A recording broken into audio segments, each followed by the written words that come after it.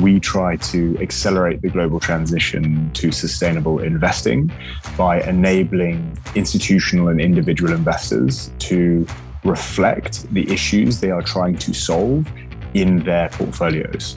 And that can include things like climate change, human rights, racial justice, deforestation, pollution.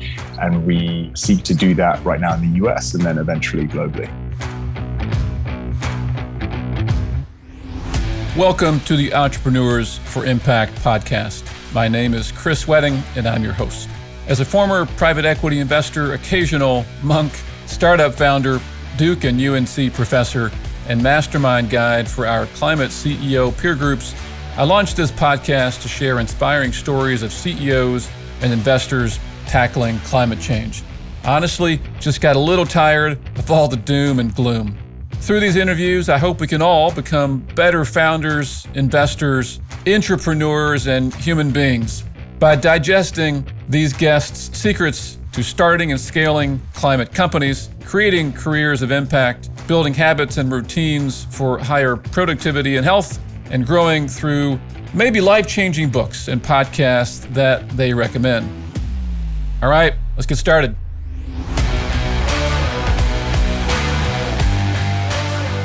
Jay Litman, co-founder and president at Ethic. Welcome to the podcast, buddy. Absolute pleasure to be here. Thank you for having me. So, folks already know from your accent, the expectations are really high because, if you have that accent, you got to be full of insight and wisdom, Jay. So are you ready to live up to those expectations? I actually rely on the opposite being true, and that the accent buys me a lot more respect than I deserve. It increases my intelligence probably to a passing level. So let's get cracking. Nice. Not your first rodeo. I'm not sure what should be said about what used to be a Kentucky accent that sometimes comes out of my mouth. All right. So we start, of course, with what is the elevator pitch, Jay, for Ethic? It's a great question and something that continues to evolve, as the needs of, I think, some of the problems that we're trying to solve change. But ultimately, we try to accelerate the global transition to sustainable investing by enabling institutional and individual investors to reflect the issues they are trying to solve in their portfolios. And that can include things like climate change, human rights, racial justice, deforestation, pollution. And we seek to do that right now in the US and then eventually globally. Yep, cool. We're going to come back, of course, to dive deeper into Ethic. But I just would remark that if folks go to your website, they're going to see in a very visual way how you all personalize this amorphous concept of ESG. I'll just plant that seed for now. We'll come back to it. All right. The second question we asked to get started is, tell us something you strongly believe in, which might be, I believe that dogs deserve treats during podcasts as I'm watching your eyes. But aside from the pet friend, give us a foundational belief, Jay, not the strongest, just pick one. Yeah. Pick one. I mean, there's many that have served us very well, at Ethic since we founded the business. But I think one of the ones that goes back to the early founding days that's helped us build relationships, before we even really deserved to get the help that we got, was always seek to add value in any given situation. And, everyone has value to offer in some capacity. And that applies to everything that you're doing. And so, with a lot of the work that you and I do around climate, I think a lot of people feel somewhat powerless to help in this conversation, to be on the right side of the climate problem. But everyone does actually have a skill set or a value to add to it. And so in business interactions, it's how can I help this individual on the other side of the room? But with regards to the climate conversation, it's everyone has something they can offer to the fight. If you're a graphic designer, you can help tell simpler stories about how people can increase their sustainability at home or at work. Right? If you're a technologist, you can implement technologies that aren't currently being used to accelerate the transition to clean energy. Right? There's so many different ways to add value, either to the things you want to see change in the world, whether that's climate issues or within business itself, to help those that you're interacting with. That's always been kind of a core belief of ours, personally and at Ethic generally. Yeah, I like that. It's along the lines of, hey, look, climate tech, however you kind of bucket this, it's not about a single sector, right? It's across probably every sector. It also reminds me of being at a whatever proverbial cocktail party or conference or whatever else. And, if we're the ones doing all the talking, well, there's no way to learn from others, right? Right. What they could teach us, we just don't know yet. I think that feels similar to what you're saying. Part of it's everyone bring their full selves to solve climate change. The other is maybe a little humility, right? To know that our story, our message, our product, our service is not the only solution. Lots of solutions out there to bring into the fold, huh? Well, I think, everyone has a superpower. Everyone actually does have this unique lever to pull. And if you're a comedian, right, breaking down barriers through humor to talk about climate change, this is one of the things I've been, seeing more recently is people in the creative arts realizing they can use that skill set to tell more stories, to get people to connect with this topic that can seem so serious, right? No matter what it is that someone has a skill set in, I think that it can be applied to moving the needle on this issue and other issues. And so always seeking to understand how you can uniquely add value, because everyone does have something unique to give, whether you're good at business, good at sales, good at marketing, good at design, good at comedy, good at humor, like that can all be used. And obviously, you and I are lucky enough to get to work, full time on climate and trying to address it. But more and more, I'm seeing people use these really unique skill sets to be part of the solution. And that's kind of inspiring me to see how we can hopefully help more people to realize those skills and to be part of the solutions themselves. For sure. Yeah, another seed I'll plant here along the lines of humor. If folks haven't been on LinkedIn to see your all's video starring you and your co-founders making things like ESG more, I was going to say palatable, but understandable, relatable, with humor to break some of those barriers down, I'll encourage folks to go check those out. Let's go to our third kind of intro question here, which is it's about your growth, our growth. We're all hopefully growing. Can you tell us a story? Maybe it's along the lines of ethic, a mistake that was made, or prior ventures, prior work experience, perhaps mistakes made, lessons learned, and how that kind of influences the success you all are seeing at Ethic. Yeah, honestly, this is a really good question and does make you think, but we've been at this for about 7 years now. I think, we obviously came into this quite idealistic and thinking, we're going to try and save the world. We're going to try and use our skill sets for good. And all of us kind of have these unique mixed backgrounds coming from institutional finance, but also kind of impact, philanthropy, activism, these kinds of things. And the reality, sadly, but also importantly, is that we can't rely on altruism and idealism to solve the problems at the scale we need to solve them. Because the reality is everyone has a job, everyone has a boss, everyone has to make the numbers work. And if we rely on everyone being incredibly passionate and incredibly excited and incredibly enthused by the problem solving for the sake of solving the problem, we're probably not going to see as much impact as if we come to the table with a decision maker or a CEO or a procurement specialist or whoever it is, and we help them to connect the impact with what incentivizes them, right? Is it going to drive business results for them? Is it going to help them from a messaging perspective? Is it going to make their employees or their customers more engaged with them, right? And so for us at Ethic, we were obviously incredibly passionate early on about driving the acceleration towards sustainable investing. But as soon as we started communicating to the gatekeepers of who actually decided what kind of capital gets invested, as soon as we started communicating that in a language of, look, let us worry about the impact. We're going to give you something that serves you. We're going to give you a technology that helps delight your clients because you're going to help them have impact. And we're going to communicate the value to you and your teams in the way it's going to help you solve business problems. And so that's what's allowed us to, we have roughly $2 billion in assets under management in sustainable strategies that, cover issues ranging from climate change to deforestation to gender equity and racial justice. And we've been able to do that by speaking the language of value it's going to add to the individual who makes the decisions on the other side of the table. Because we could go in talking about saving the world. At the end of the day, all the decisions that need to be made for a business reason as well. And we solve these things by connecting the two. And so the mistakes very early on were going in very hot and saying like, why wouldn't you do this? This is the right thing to do.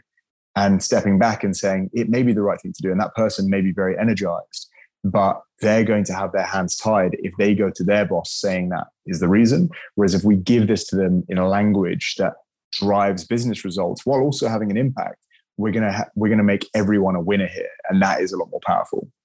One thing I'll mention is you use the word delight, right? Your all's solution to delight, I think, your customers. But anyway, I think that's a fun, takeaway from our conversation is, how can you not just create happy customers, but like how can you delight the customers? There's a big difference, I think, in those verbs. Another thing you mentioned was you guys have been at this for 7 years. I think it's pretty easy for onlookers to say, oh my gosh, well, what a cool, not quite overnight success, but overnight success, right? These guys have got $2 billion of assets under management. I think something like $100 million, raised, huge impacts, great press, all the rest. But what folks don't realize is, right, that's 7 years of planting, watering seeds and long hours and sleeping at the office and whatever the case may be, right? We all know entrepreneurship is super easy. The other around, motivations and using the right language. I think about when I was somehow led in the door to work in private equity years ago during my PhD program. Man, I was such an idiot, so naive about motivations and language. Slowly learned after banging my head against the wall, for a number of years. Or I think about in the solar world, let's say, so many, not mission-oriented folks have come, say, from, real estate development, right? They know how to develop real assets, and they've been successful building low cost, right, high performing solar project. And it's easy to think, well, they're not like me. They're not in this just, or, for the mission and for the profit. They're in it a lot for the profit, but it's like, well, we need all sorts of motivations to get this shit built at scale and at the right cost. Anyway, lots of that resonates for sure. Let's go back into the weeds of ethic, right?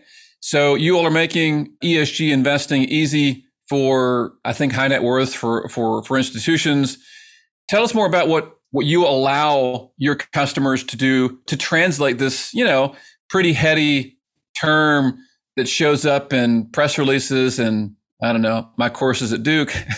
Anyway, how does your tech make it easier to do the right thing?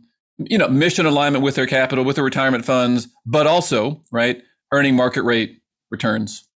Well, I think, one of the things, I'm not sure if you've seen some of the more recent news about ESG being in the headlines, whether it's Elon Musk, calling it a scam, or The Economist just came out with a long thing about ESG being deeply flawed and needs to change.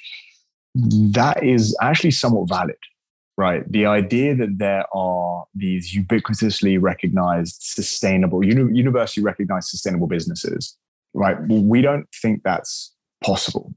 Right? There is no perfect business that is 100% sustainable. Every business has a trade-off, right? And I think one of the things that we focused on is helping investors to define what sustainability means to them.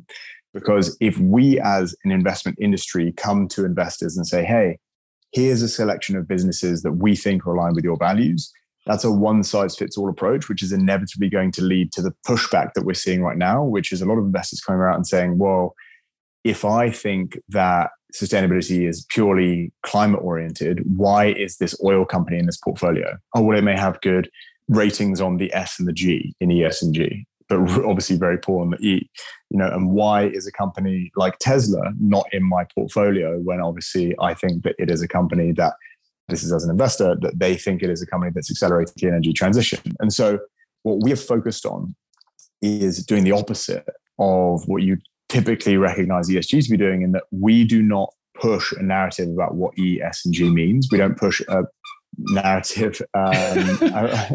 Hey, Jay, we don't need to edit this part out. We some of us have pets or kids. They play with plastic toys. He's literally using a squeaky toy. Okay, so going back to where we were, which is why at Ethic, we focus on giving investors the ability to define what sustainability means to them. And that's what our technology, I believe, has done so differently, is put the onus on the investor to understand and define what issues matter to them. It can be purely climate oriented, it can be purely emissions oriented, or it can be focused on biodiversity, deforestation, air and water pollution, or it can be more general, looking at the effects of businesses on human rights. It can be looking at governance factors. But by putting the investor in the driver's seat, they become more engaged with that definition, that they also actually feel like this is something that represents them versus something that's one size fits all and they're not really participating in. And so we have much more of a focus on personalization. And so the technology that we build is for the financial intermediary, which could be a wealth advisor, financial advisor, institutional consultant. It gives them the ability to help their investors define the issues that matter to them. And that has been a big differentiator for us, but also has taught us how to storytell around these issues, right? Some of these topics are so nebulous and so complex. What is net zero, right? What is a carbon emission versus a methane emission versus GHG emission, right? What is CO2e, right? We take a lot of pride in simplifying these topics that can be really nebulous or somewhat sensitive or somewhat political for an advisor, and enabling them to just tell the story based on the way that the investor or the client is going to engage with it. And that has been a really powerful thing about, what we've done differently and hopefully succeeded in, is focusing on storytelling, making these topics approachable and not daunting. And that's enabled us to, we believe, get more people involved in the conversation and to feel like they are actually participating versus just being told what they should believe. Yeah, look, not having a one size fits all is almost always a good thing, right? Customizing, we / businesses / buyers are all unique snowflakes, right? Yeah. I think it's interesting that you all are selling to the intermediaries, the wealth managers, the investment consultants. Was that always your all's approach, or did you learn that was the way to get to market at scale, kind of as you evolved? It's honestly been an evolution. In the earliest days, we thought we'll do everything, right? We're going to have something that goes straight to consumers as well as something that's institutional. But that was very quickly evolved into us realizing, look, we have an expertise and a speciality in being institutionally centric. That's what our backgrounds are in. That's, the technology and the investments we previously built were institutionally focused. And so we realized that's our strength. We're going to focus on that. And that's what's enabled us, I think, to succeed in the way that we have, is that we've been very focused on one very specific subset of investors early on. And reality is, in an industry like investment management, the vast majority of assets are held behind institutional consultants, investment managers, fund managers, wealth managers, and we seek to move the lever of the most capital.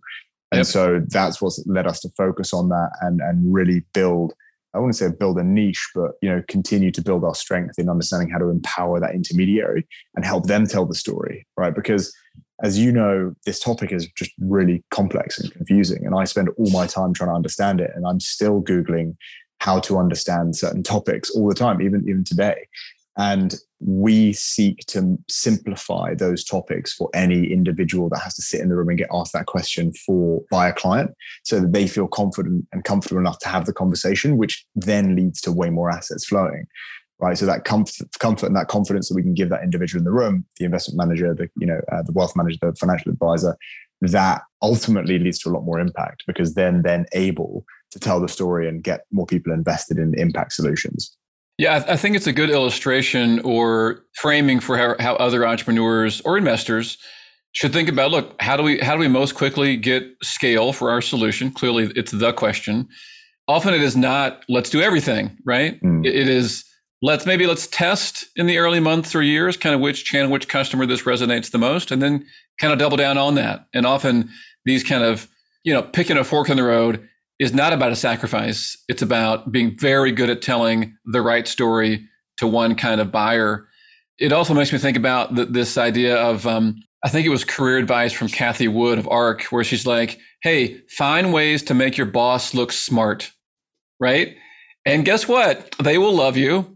They will see your genius, and you will get kind of promoted to the next level. Anyway, make your customers look very smart so they can achieve their KPIs, ROIs, whatever the case may be. Okay. And that kind of goes back to this idea of adding value, right? And communicating this in terms of getting more people to invest sustainably. We recognized early on was the individuals that were making the decisions about where assets were flowing were the people that worked with clients. And it wasn't about focusing on the impact elements, because those are ultimately individuals that just have a job. They have to get there, they have to work with clients, they have to keep them happy, they have to maintain that trust. and them feeling like they're doing something for the wrong reason, no matter how altruistic it is not going to go well for them. Right. So focusing on how this is going to delight that client, it's going to build more trust. It's going to get them more engaged in the conversation because you're going to build a relationship around the values you share and the fact that you both love nature and you both want to protect animals and you both love scuba diving and therefore you want to protect oceans. That is what we focus on the whole time. And that has allowed us to build our better relationships with our clients and help them build better relationships with their clients. And so, that's very much been a focus for us. Yeah. Can we go back to how complex ESG is or sustainable investing is? Yeah. And so on one hand, you're simplifying with storytelling, but you're also allowing your customers to pick, right? To pick which flavor within ESG resonates with them. And I think about my path in the world of startups or investing in climate, clean tech, whatever we call it. And I always think, I would make certain decisions as an energy geek, but most mainstream folks wouldn't spend the mental effort to figure it out. So that they need a simple packaged solution, not because they're simple, but because their passions are elsewhere. They're busy with whatever else the case may be. How do you all make it personal yet simple? Does that make sense? If you think about it, this is going to be overly reductive and my team may not enjoy if I use this analogy, but if you look at a place like Sweetgreen, right, where you can walk into Sweetgreen and there is a selection of salads you can buy where they're going to make it for you.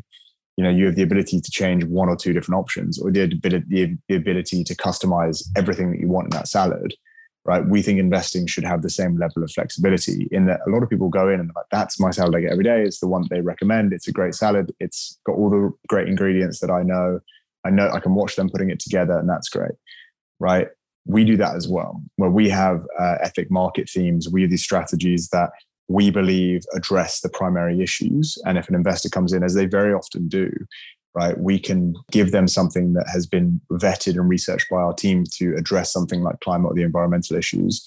We can also do that with our partners. So if we're working with a wealth manager in New York, we can develop a custom strategy or a salad that is uniquely theirs, right? It's their strategy they can offer to their clients. We can then have someone go completely custom.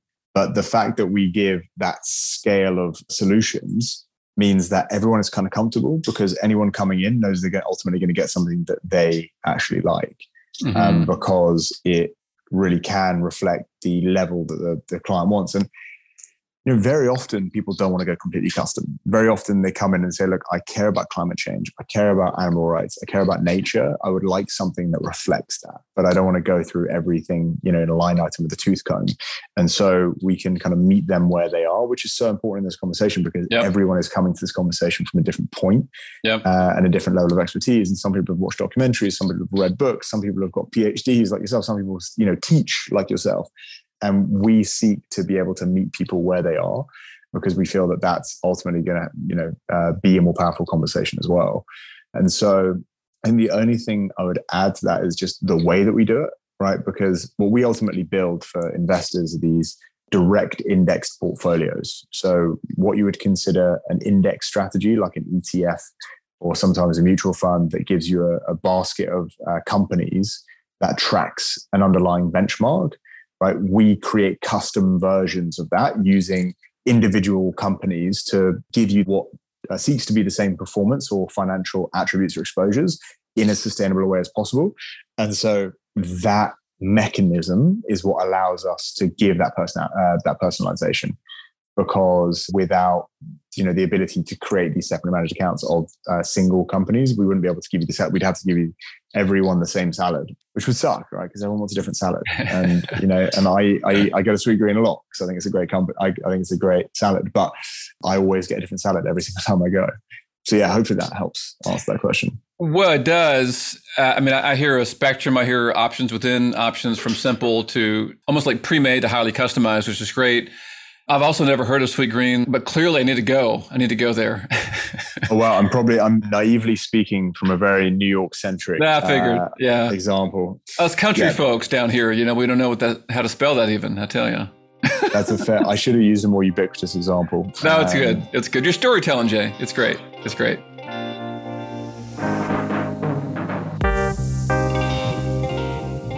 So let's switch in our last kind of, 5 or 10 minutes. Let's switch a little bit from ethic to Jay, right? So obviously we get to have fun, working together since you're part of this great, climate mastermind peer group that we run here. But I want to share some of that, right, with other folks. So if you, Jay, if you had a chance to talk to your younger self, what are, I don't know, 1 or 2 tips of advice, right? You give the younger Jay to be, pick your adjective, right?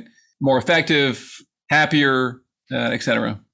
I'm very bad at a lot of things, as you are probably aware of, having had to work with me in some capacity. I am incredibly, I would say I am below par on a significant number of things. And I think in your early stages of your career, especially because I went out of college straight into a financial institution, large organization, Deutsche Bank.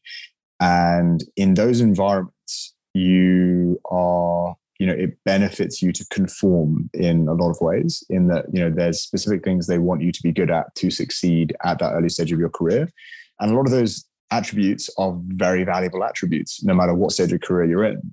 What I realized was that I was not hired for my given skill set in those things, my given ability to perform those things. But when I arrived, because I was hired because I just did well in interviews, I built relationships, I got to know people. I was very passionate about finance and investing when I, from an early age, because I've been investing and trading since I was young. But then when I went into the organization, I realized that I spent a lot of time focusing on strengthening my weaknesses.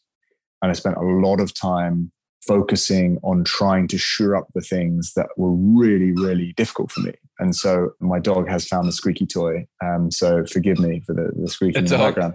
It's all good. But ultimately, if you spend all your time trying to strengthen your weaknesses, you will ultimately weaken your strengths, because that energy that goes into trying to shore up those things that don't necessarily come naturally, they do distract you from the things that you do naturally excel at. And for me, I spent a lot of time trying to shore up those things and not really pushing into the things that did come more naturally to me. And at Ethic, I've been very fortunate to be given the space to do the things that do come more naturally to me, which is connecting with people like yourself, having conversations, building relationships, learning about these topics, talking about these topics, and getting people to understand the need for them.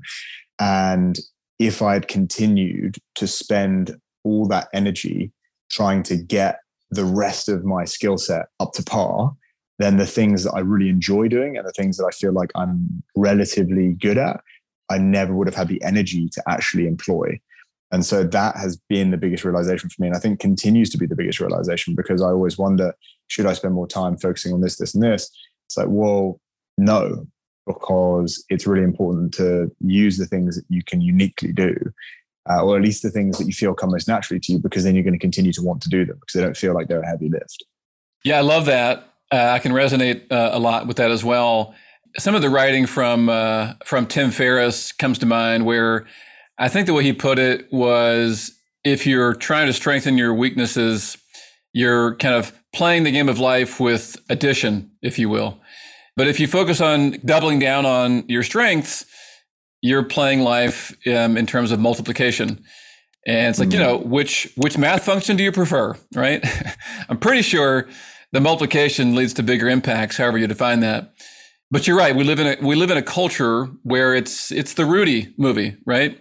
But sure, we can all improve our weaknesses some, but we shouldn't try to make those as strong as our strengths. I mean, for those listening, the books like Strengths Finder or Stand Out, where you get these great 20-minute tests, plus a book to figure out, to be reminded, let's say, of some of these strengths, was very validating for me, when I first took those, and I just recommend them like crazy.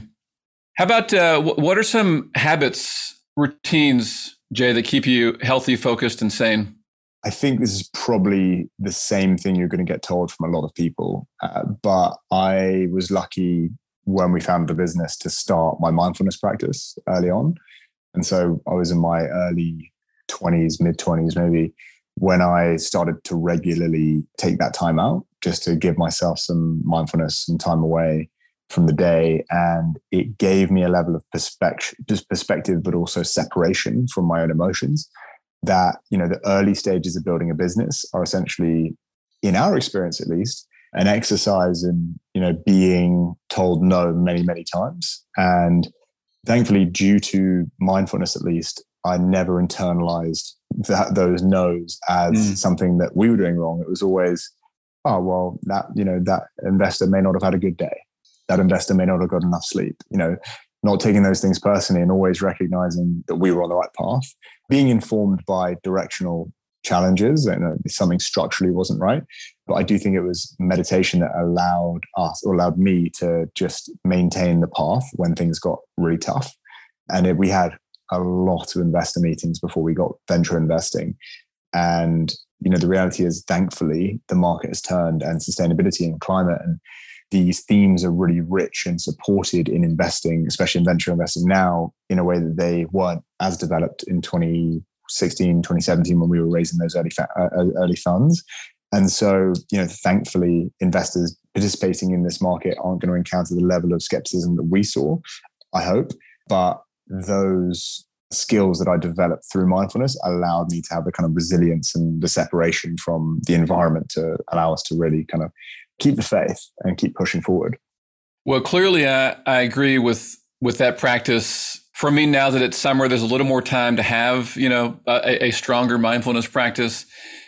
When it comes to all the no's, thinking about a conversation I had recently with one of your peers, another CEO member of our peer group, and they said, look, we just got a term sheet close to $100 million, but it was the 111th investor, who said yes after a lot of no's and just often quick no's or even worse, very, very slow no's.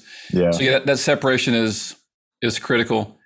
Maybe in our last minute here, Jay, any books, I don't know, podcasts, resources, tools you recommend folks pick up? There's actually a new book that I've been reading, and reading is a generous term to say it, but I'm looking at now, it's called Things You Can Do. And it's especially if you have children that are, old enough to read, it's a beautifully designed book to help tell the story of things we can do in our own lives around reducing our own climate impact. And it's just, for me, so much climate literature has been so dry and so depressing for so long that for someone to come out with something highly design-centric, beautiful, and really capture the storytelling necessity that we need in order to get people behind this has been a really powerful book. So Things You Can Do. And then all the Paul Hawken books, right? Drawdown, Regeneration. I have 10 copies at my home. I have 10 copies at the office because I tried to give it to everyone. It's my Bible. And I think it's just the most important literature of the last decade. And so, yeah, those are always my books. And people at the office try to get me to shut up about Drawdown and Regeneration, but I refuse. Well, I see a repeating theme in both those books, which is, optimism, right? Yep. Solutions focused. And again, couldn't agree more. The title to my newsletter this morning was something along the lines of doom and gloom are not the way to mainstream climate solutions, right? That was how I learned this stuff was environmental science degree many, many years ago. But boy, I was a total buzzkill at parties, Do you know where that hamburger came from? Blah, blah, blah. Yeah. It's got to be about solutions. Yeah. Well, that's why, honestly, I do think, and there's definitely people that are going to have differing opinions about this. I think one of the most important pieces of content that I've consumed in the last decade is the documentary Game Changers. I'm not sure if you've seen it, but it's a documentary on veganism. But, there's been a million documentaries on veganism that talk about why there's a moral imperative not to eat meat. And for a long time, I watched those and I ate meat, and I watched those documentaries. I feel bad, but I'm still going to eat meat. And then I did end up cutting out meat 5-7 years ago or something, but it was Game Changers that I watched, and it focused on, look, the moral imperative is what it is. The best athletes in the world have gone vegan. Yeah, yes, I've seen that. It's the same as the Tesla argument, right? Tesla didn't come out and get everyone to buy an electric car because they built an electric car. They built the sexiest, fastest, most efficient, best car, fastest car, broke all the records, drag racing against Lamborghinis, destroying them. If you want the best car, you buy a Tesla.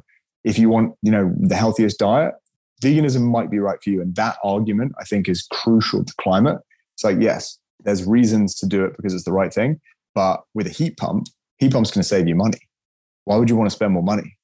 Right? So go get a heat pump. And it's just, I love the notion that we can get people to align their own self-interest with the right thing. And that, I think, is how we have the biggest impact. And that's where I get excited, because that's what we try to figure out at Ethic, is like, how do we drive the most impact by getting people to do what they want to do, right? And not having to change behavior too much. Well, excellent. I'll just give a quick shout out to a fellow mastermind member in our peer group, Lauren Sauls at Sealed, who makes this easy for homeowners to get heat pumps. And I also just note that my new heat pump is being fixed right now. And so I'm realizing the benefits of what you're describing as well. Hey, Jay, fun to share our conversation with others. I think Ethic, what Ethic is doing is really inspiring. Great to see the traction. We're rooting for your all success, man. Thank you, Chris, man. I appreciate being on. And yeah, I look forward to hearing the finished product. You're here.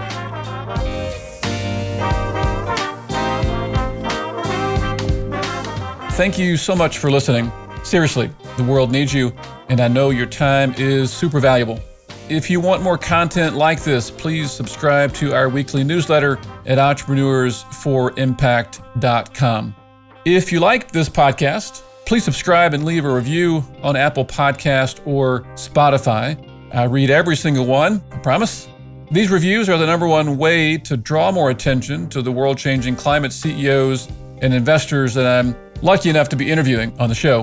And each month, I pick one listener review for a one-on-one brainstorming call with me. Who knows what can come of those?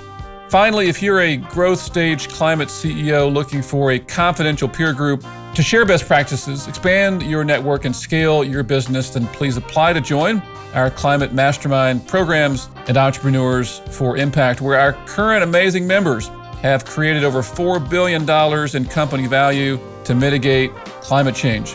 Until next time, keep on fighting those good fights.